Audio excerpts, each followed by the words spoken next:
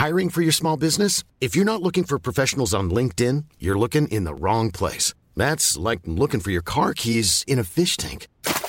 LinkedIn helps you hire professionals you can't find anywhere else, even those who aren't actively searching for a new job but might be open to the perfect role. In a given month, over 70% of LinkedIn users don't even visit other leading job sites. So start looking in the right place. With LinkedIn, you can hire professionals like a professional. Post your free job on linkedin.com/people today.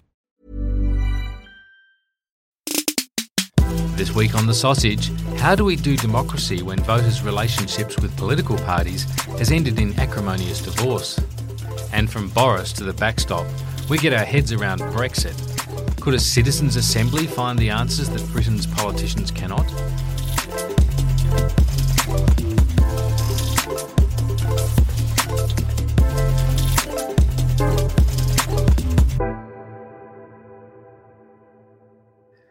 G'day there and welcome to another episode of Democracy Sausage with me, Mark Kenny, coming to you as always from the Australian National University's prestigious Crawford School of Public Policy. Joining me as she does each week is my colleague from the School of Politics and International Relations, the wonderful Dr. Maria Tafliger. Great to see you this morning, Maria, after a long weekend. What have you made of the political climate? Are things settling down now since the election, now that it's a few weeks in the past? Are we starting to sort of get a sense of what's changed? Well, hello everyone.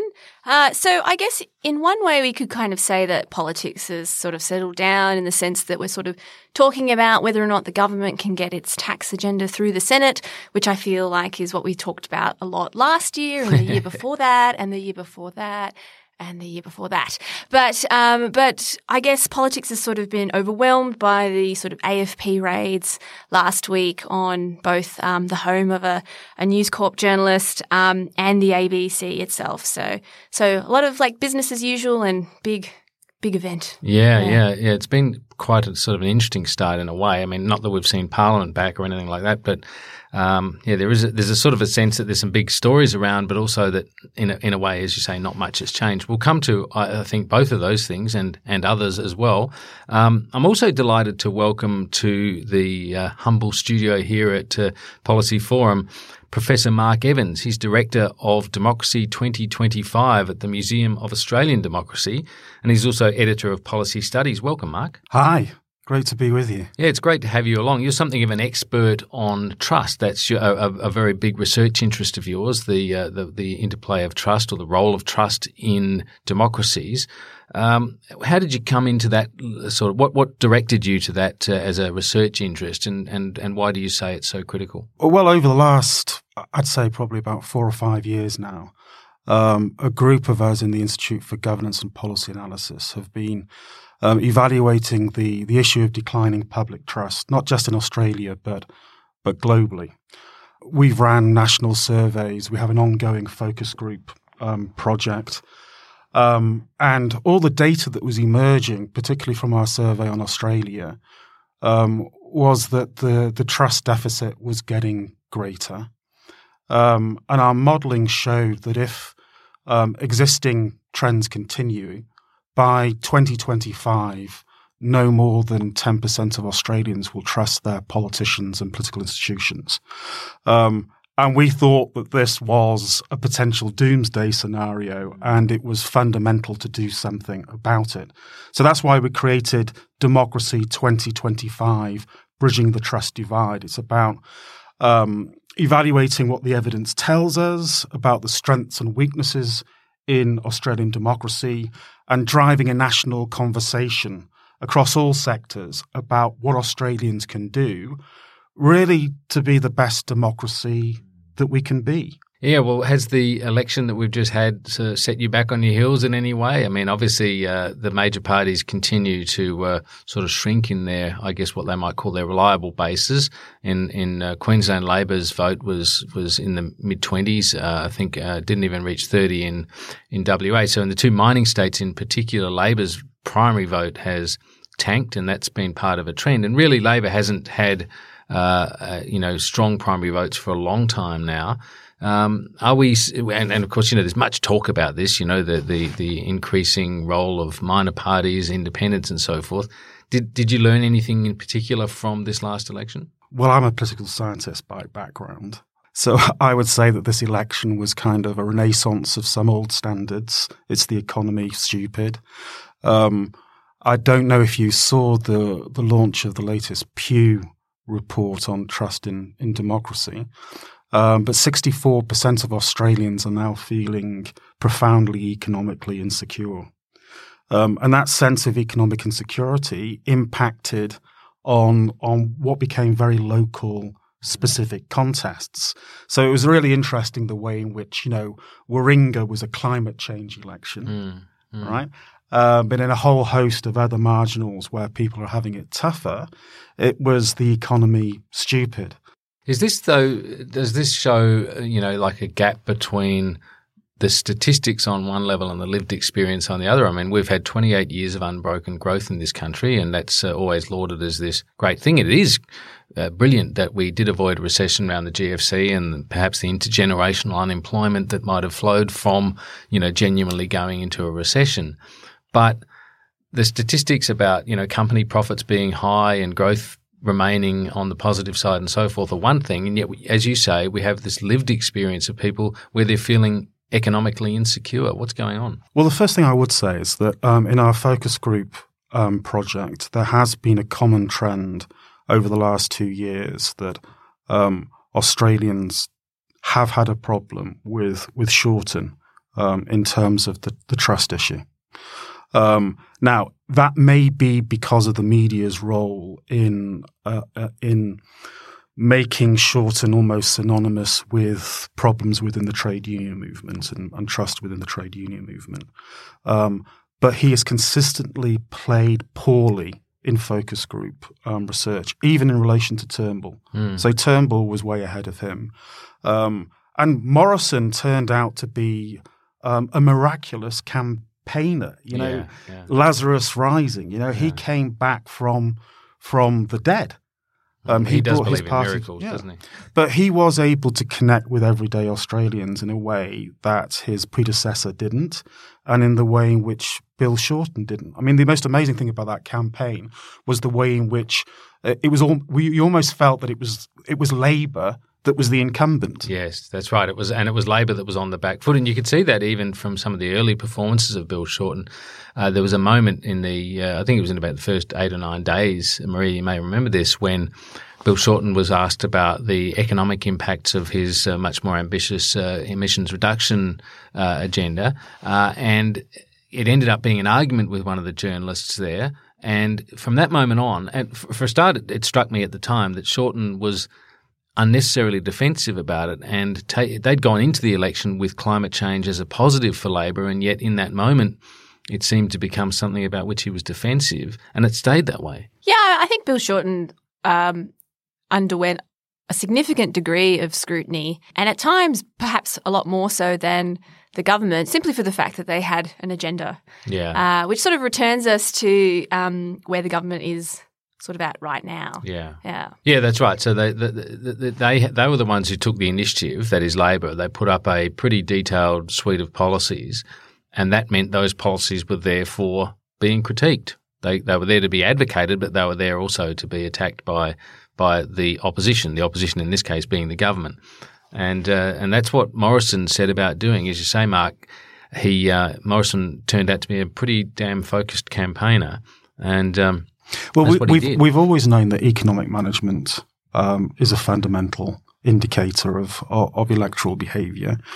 And what seemed to have occurred is that when people are feeling economically insecure, they're going to go for the devil that they know. They're going to go for the incumbent rather than a more high risk. But didn't Labor make the judgment, and it seemed on the face of it to be a reasonably sensible judgment, that there was this level of economic insecurity, there was this level of widespread kind of umbrage in the community about companies profits soaring and wages remaining flat, and Labor's whole agenda was constructed around this idea of fairness and redistribution. So why didn't that cut through? Well, I think political communication specialists would say that the program was too complex, that there were too many messages. And the quiet Australians were we're looking for trust-building messages from Bill Shorten, that you're going to be all right with us. Yeah. And Morrison was, because obviously this was reflected as well in the sweeteners that he gave through the budget, was able to convince them that they were best off with him, at least in the short term. Yeah. Morrison is he's a brilliant reactive politician, right? He's really fast on his feet. He can really read politics. He can read much better instincts in that sense than Turnbull had. Yeah, and I mean, and if you look at his prime ministership to date, it is largely reactive, and part of that's just to do with the circumstances he inherited, right? A party in crisis that needed to be sort of consolidated and bedded down. But I guess this is sort of the question for Prime Minister Morrison is, will he proceed to continue to be a reactive prime minister, or was this just a product of, the circumstances he inherited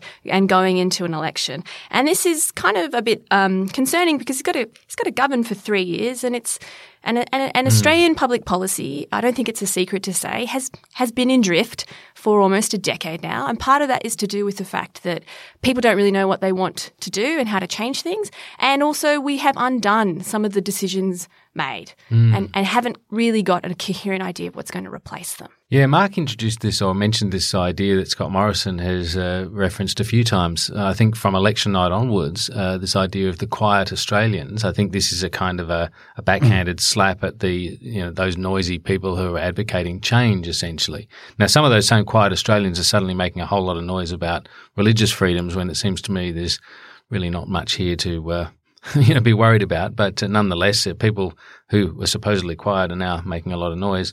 But what do you think, Maria, about these quiet Australians? Is this are these the same people that Menzies referred to, the forgotten people? Is this what he's trying to animate here? Oh yeah. I think rhetorically he's fashioning a group of people that he will argue voted for him for a set of values that he represents.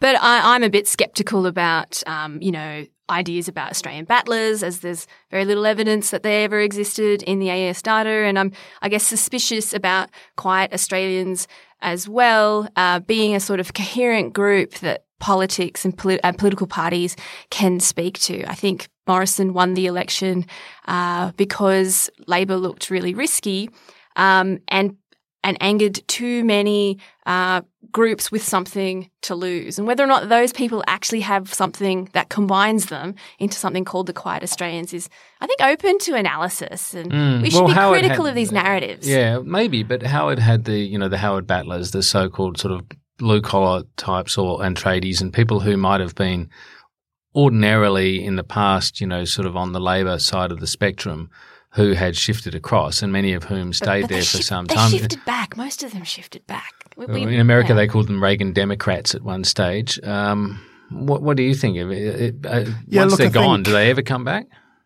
Maria says they shifted back, but I'm not so sure that. I think once you break those lifelong allegiances, you may be. Well, I think the evidence shows us that they do move around. And that we have, so for example, if we just look at the evidence on partisan de-alignment, that's the declining emotional attachment that Australians have for the main political parties. We can see now, according to the latest AES data, that probably no more than 40% of Australians are emotionally attached to one of the main political parties. So then you've got a large group of people who will move around depending on particular policy issues. And economic insecurity is a key one there. There seems to be three groups of people there. There's a group of people that are the most left behind, that are feeling extremely marginalized, who are completely disconnected from mainstream politics. So when we asked sorry, can I ask, are they employed, or are they, when you say they're the most disadvantaged, are they jobless? Or they earn less than $40,000 a year. They are disproportionately women, single parents, right, low incomes. And you're talking about between 8 and 10% of the population there. Right. From the last Hilda data, we've seen that the rich have got richer in Australia and the poor have got poorer. But the most outstanding statistic is the gap between the poor and the poorest of the poor. So when we asked this group of people what they liked about Australian democracy, they were given 12 choices. They ticked none of the above. So they are feeling completely disconnected, and they are very vulnerable to emotional politics of the left or of the right. Then you've got this much larger group of independent, swinging, floating voters, however you want to classify them, and they are mostly motivated by economic insecurity issues. They are also profoundly impacted by changes in technology and the impact that those changes in technology may have on the future of work. So they're feeling profoundly insecure. They're largely men of our middle-aged men. Mm-hmm. You were going to say our age, weren't you? I think you're a little bit younger than me and everything. But that's a group of people that are feeling very, very insecure. So they are looking for big leadership, right? Mm-hmm. That they can trust in. And then there's another group of people, and it's probably about 10 to 15% of the electorate that are now voting tactically on local issues. Right, and this is where independents are doing well with tactical voters who basically. So Indi is a classic example of a constituency that was dominated by the Liberals for a long period of time. It was viewed to be a safe seat. There was no competition within the electoral process. Cathy McGowan and Voice for Indi came along. Their major objective was just to make the seat competitive so that local issues would be discussed. Yeah.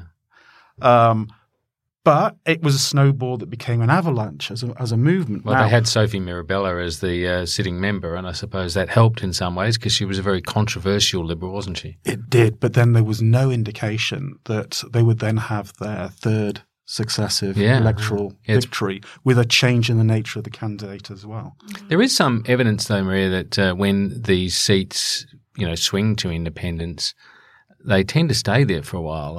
I mean, Mark's point's an excellent one because not only is it a very hard nut to crack, but the unique thing about this in Indi is that they've actually done it with two separate independent candidates. That is, Cathy McGowan's done it for a couple of terms, handed over to someone else, and that independent has managed to hold it, which is pretty unprecedented, I think. Yeah, at the federal level. I mean, I am not across state level results to be able to say whether or not that has happened at the state level, but in the last 30 years, there is no other federal electorate where that has happened. Independents are usually elected on a strong personal vote, and then they exit and it returns, usually to that. But they do tend to hang on to them for a while. If you think about seats like Calare, Peter Andren held it, and Tony Windsor was, there for a while. Yes. Andrew Wilkie is another good example, and Rebecca Sharkey in Mayo in South Australia. They tend to, if voters shift to them and they develop, I think, as Mark, and you made that very good point a minute ago about an emotional connection. It's like the voters in those areas develop a bit of an emotional connection with the independent, and they stay there. I mean, as I say, the thing about Indi is amazing is that they stayed independent even after they lost Cathy McGowan. Yeah, but you've got to break the mold of politics, which is the interesting thing. You mean like break the stranglehold of the major party that's holding that seat? Look, if you're a Democrat, you love compulsory voting, right? When I came to Australia, I loved that I was coming to a country that had compulsory voting. However, the problem with compulsory voting is it masks social and economic change and how it impacts on community culture, right? And we know that with the existing electoral system, you have to get a very significant number of votes to reach the tipping point where your votes turn into seats. And this has been the problem in British politics, for example, for forever. That it's been very, very difficult for minority parties to break the mold of British politics and the stranglehold of the main political parties because of the lack of fair votes within the electoral system. It's going to be interesting to see whether there is an upsurge of support now for proportional representation as a consequence of the way in which the data is increasingly telling us that people are looking for a political alternative. But those new parties, those new movements aren't necessarily breaking through, except in constituencies like Indi. So I'm a total cynic, and I can't see the parties shifting the voting system until they think it will suit them. Yeah, well, that's probably true. But it's an interesting point, though, has the Liberal Party, I mean, there's been much talk about this over the years, has the Liberal Party sort of drifted away from its small business base, and has Labor drifted away from its blue-collar base? In other words, as both parties have existed now for a long time and they've become professionalised, have they I think lost that's a their brilliant allure? insight. I mean, I think it's really interesting the way in which the coalition has broken trust with the business elite. I mean, that's one of the most fascinating developments in Australian politics over the last. But that's 2 you mean years. with the big business elite over company tax cuts, for example? Well, over the fact that, you can be cynical and say that businesses have been more progressive on the Liberal agenda, particularly in relation to issues of corporate responsibility And climate change. gender as well, leadership, and that there's now basically an emerging policy vacuum between the coalition and the thought leadership within the big businesses in Australia and externally. So we're seeing a breakup of traditional trust systems there, right? Which would be really interesting how that impacts on, for example, donations to other types of social and political movement over the next period. Yeah. You're listening to Democracy Sausage with me, Mark Kenny, coming to you from the Australian National University's Crawford School of Public Policy. And I have with me Mark Evans and Maria Taflager. Now, one of the ways that you can interact with us is via our Twitter handle, Apps Policy Forum, APPS Policy Forum.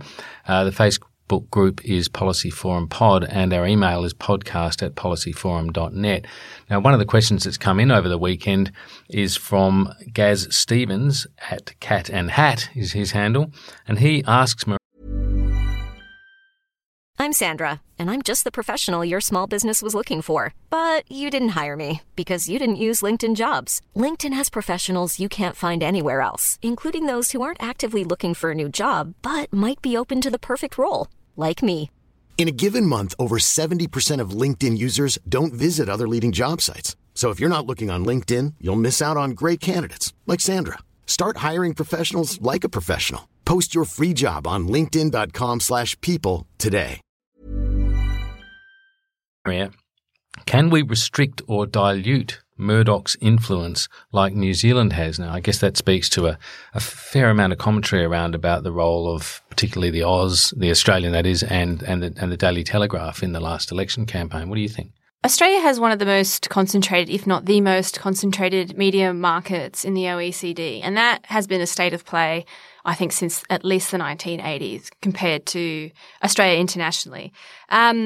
Traditionally, and over a very long number of decades, governments in this country have, broadly speaking, not wanted to upset media companies and media proprietors. And if you actually look at the sort of debates and legal wrangling around regulating the media, particularly ownership rules, you will sort of see this sort of influence at play. So the classic example is the Keating legislation from the 1980s, where you could sort of be a prince of print or I can't remember what. Queen of screen. The queen of screen, yeah. And this was a financial legal framework that really did favour existing players who were sort of interested in consolidating in either one of these kind of technological markets. And so government there delivered pretty much what they wanted. And we can kind of see this with other kind of more recent changes to media laws, which effectively favour existing players for a very good reason, that political parties, even with the rise of social media, still rely on media outlets to funnel their messages out. And they are highly concentrated. And so whilst it probably would be a good idea to actually try to create more space for more voices, I remain deeply cynical that it will actually happen. Do you think that News Corp papers, though, particularly those two mastheads, in the Australian as the national broadsheet and the Daily Telegraph, which of course, among other things, carried that amazing story about Bill Shorten and his mother, and the controversy around that. Did they unduly influence this election result? Oh, that's a fascinating question. So I don't know how. I mean, the audience for the Daily Telegraph is significantly larger than for the Australian. But whether or not this kind of coverage is actually directly impacting voters and causing them to switch their vote is potentially a different question to, I guess, the sort of more subtle effects that media can have on how people perceive politics. So one is just simply what kinds of messages are out there and available, and what is, I guess, the general climate and vibe of commentary. The second one, which might be more important in cases like the Australian, is the way it's an agenda setter. So if you're, if you work in TV or radio, you're probably taking your cues from broadsheet media, and in that case, that might really matter in that kind of sense. Yeah, I think the evidence on this one's quite interesting. Obviously, there's been a lot of research in the UK about the impact of the media on voting behaviour. And the dominant view is that it can make a difference when elections are close. So in the context of certain marginals, it can make a difference. And isn't it sort of almost misleading anyway to be worrying about whether some individual or group of individuals have been taken from one column to the other by that media when in fact it's the more important and more likely role is that when you're proposing change, that is, you're by definition you're proposing to change the government to make me the Prime Minister, for example, then the job of my opponent, the incumbent, is to create doubt, to undermine the safety of that decision. Voters, as you just said before, they're cautious. And if you can create doubt and unrelenting negativity over the period about what the change might mean, can eventually add up to someone, along with some other things, deciding not to vote for change. Look, I think that the key point for me is that you have a free market of ideas out there, that you have a free press and a free market of ideas, right? So the fundamental issue really is the issue around concentration of ownership and control of media. And I think I don't know if you followed the Tony Awards last night, but there's a new play out that looks historically at Murdoch and the role that Murdoch played in the UK in breaking the monopoly of the old publishing houses in London. Yeah, Fleet Street. And the irony is that he then came to Australia and he reproduced the same inequalities here. Oh, he was here long before. No, I know, yeah. but the irony, I mean, he was being eulogized at the Tony Awards last night as this kind of liberator of press freedom in the UK. And I was sat there and thinking, well, they clearly don't understand what happened in Australia. And actually the concentration of ownership and control of the media has continued to be a problem in the UK, but there's just been a restructuring of the nature of media capital. But so the fundamental issue for me is, as long as you've got a free market of ideas and those different ideas are given voice and expression through your political system, then that's okay. There's going to be a war of ideas. Yeah. And there's going to be winners and losers in that war of ideas. Yeah. The problem is concentration of ownership and control. All right, we'll just take a break now. You're on Democracy Sausage with me, Mark Kenny, and we'll be back in a moment. When we do come back, I wouldn't mind just discussing quickly what's going on in Britain, because the debacle continues. Hi, I'm Sharon Bessel. Policy Forum Pod is the podcast for those who want to dig a little deeper into the policy challenges facing Australia and its region. Each week we bring together expert analysis to tackle the big issues facing our region and to propose policy solutions. It's insightful, it's positive, and it's always fun. Policy Forum Pod is out every Friday. You can find it on iTunes, Spotify, or wherever you get your pods. Or find us at policyforum.net/podcasts. Welcome back to Democracy Sausage. Now, we were discussing earlier trust, and its role in democracy and I guess the institutions. All of those things seem to be in a state of some sort of crisis in the UK at the moment. As we speak, today is the first day officially of the race for the Tory leadership to replace Theresa May and to become, therefore, Prime Minister of Great Britain, which is pretty extraordinary given that the people aren't going to get a chance to vote on that. So what do we make of all of that? I mean, we've got obviously Boris Johnson coming in, Jeremy Hunt, Michael Gove, a cast of others, and this is all going to be decided by Conservative Party members, and then whoever takes on that job is going to presumably have a model for Brexit again that's, I don't know, what chance it got? Most of the leading candidates are all hard Brexiteers of one form or another. It's sort of a question of whether or not, like Boris Johnson, for example, who has claimed that he will leave Britain on the 31st of October, no matter what, versus other Brexiteers who would like to renegotiate a deal. But I think it doesn't. In many cases, there are 10 candidates.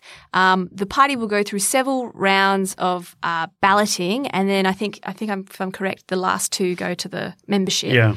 Correct. Yeah. And most of them most of the leading candidates are Brexiteers or hard Brexiteers, but that doesn't change the actual situation on the ground, which is this is a minority government. The parliament is completely riven and paralysed. Precisely. There's not a majority for any particular way forward, and this doesn't seem to change any of that. And what is the incentive for the other European member states to cut a better deal? They've said they won't. There is none.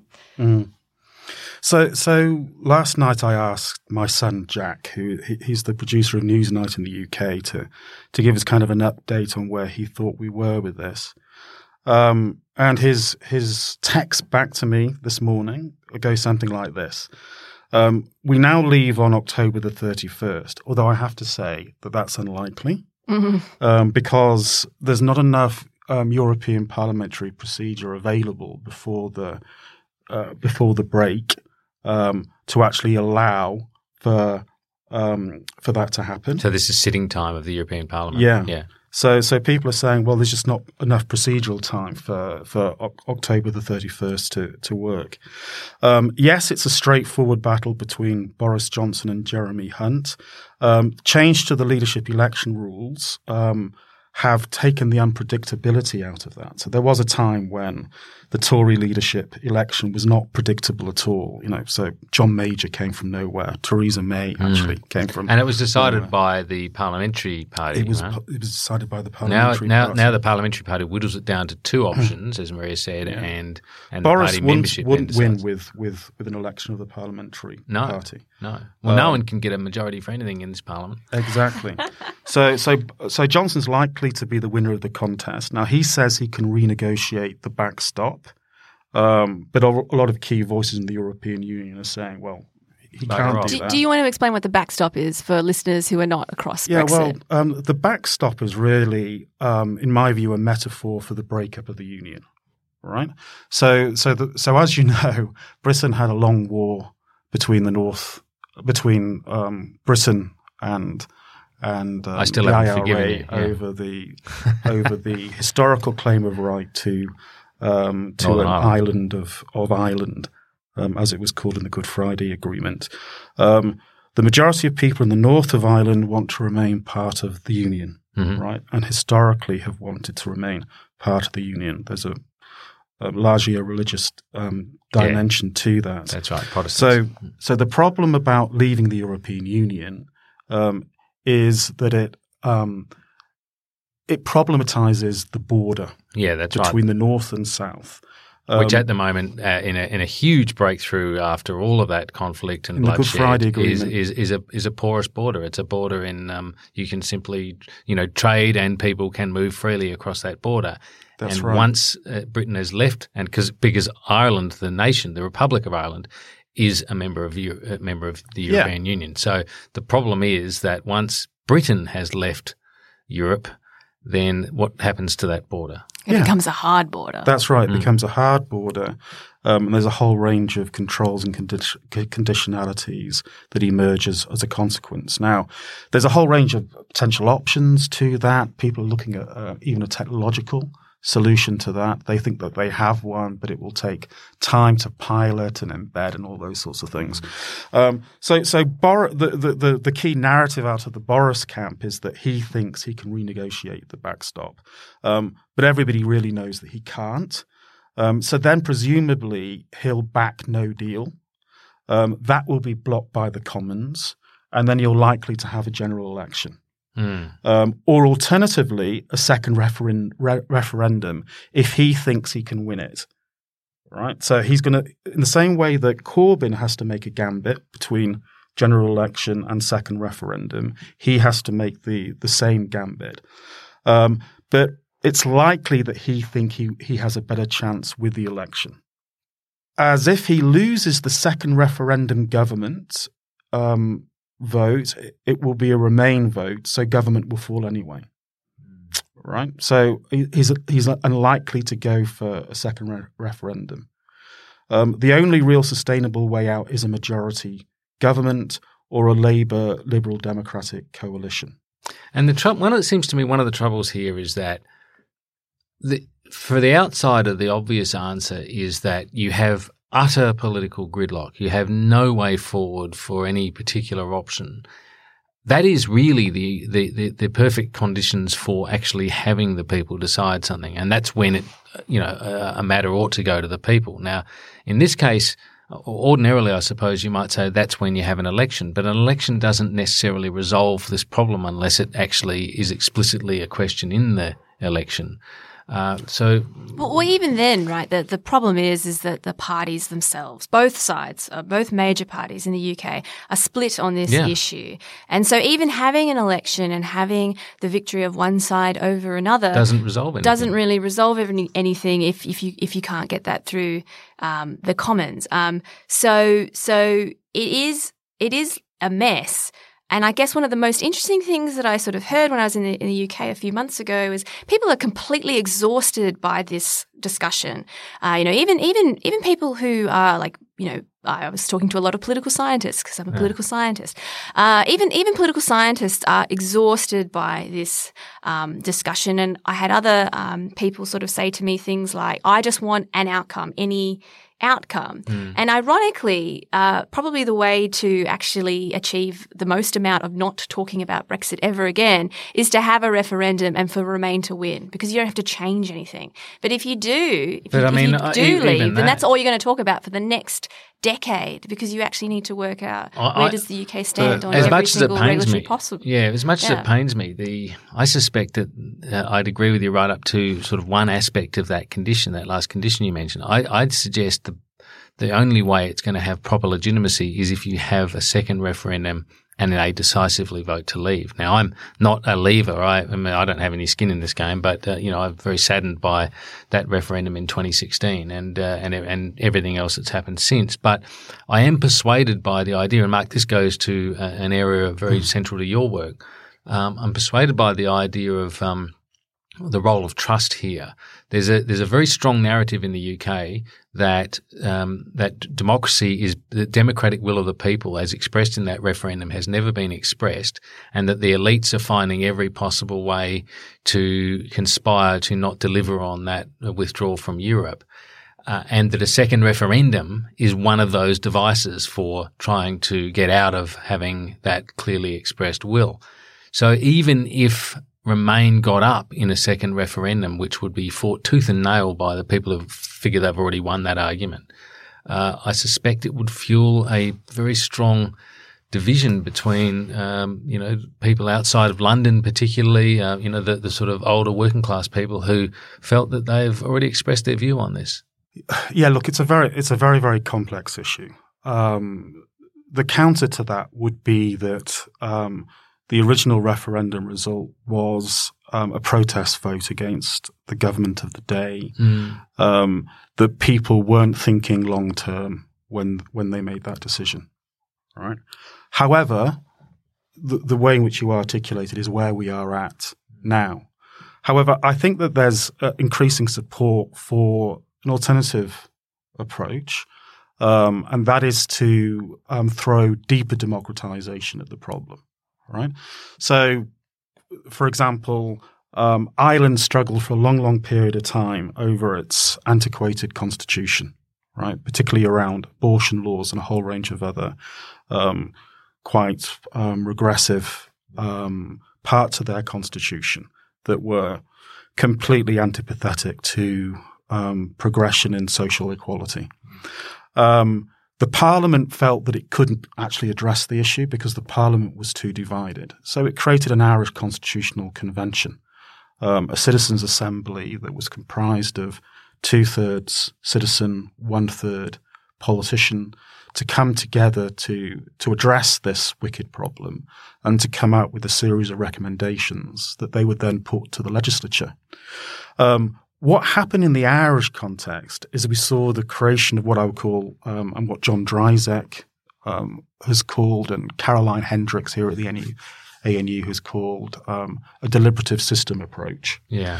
So ultimately, in relation to that particular issue, you had a citizens' assembly, right? You had plebiscites. You had deliberations within the legislature. Yeah, expert facilitators. All brought together to deepen the legitimacy of the decision. And there has increased support for this. There's been a massive petition in London around developing a similar approach to dealing with the Brexit debacle. So where politicians are undecided, where there's a significant disconnect between the Commons and the people in the way forward, you need to create a new way of doing democracy to make the breakthrough. And can you do it amidst a crisis? It requires courageous leadership. Can you do it in a crisis, though? It requires courageous leadership. We could be here all day, keep answering the same. But it does, because this does come down to people being willing to push aside their own personal preferences in the national interest to make a breakthrough. And I guess what was important in the Irish case, like particularly around abortion, was that the process was heavily facilitated to make sure everyone got a say, so everyone felt like they had a say. And they also were very careful about the experts that they picked, that it was basically everyone sort of thought that they were legitimate and that they were even-handed in the sort of pro and negative case. And I guess that's the thing, that's the real challenge with something like Brexit, is that it's really multifaceted because it's more than just, a single issue like, a discrete policy domain like abortion, which has obviously other flow-on effects. But Brexit is complex across the board. And so I agree with Mark that these forms of government are probably actually essential to returning legitimacy and senses of trust to our deliberative processes generally beyond Brexit. And if you look at Australia, there's a whole range of unresolved constitutional problems that we have here. We still haven't really addressed the dual citizenship issue. Obviously, we've got the profound problem of Indigenous recognition. We've got, you look at the data on the future of the Federation. I mean, people are crying out for reform of the Federation, okay? But no political party is courageous enough to take on that particular issue. So that's a classic example of the way in which we need to think about how you do democracy differently to make a breakthrough on issues that are fundamental, really, to how representative our system of government is and our ability to address the fundamental public policy problems that are keeping us up awake at night. Well, I think we'll have to leave that there. Professor Mark Evans from the Museum of Australian Democracy and Dr. Maria Taufliger from the School of Politics and International Relations. Thanks for joining me again today on Democracy Sausage, and we'll see you again next week. Bye. Cheers.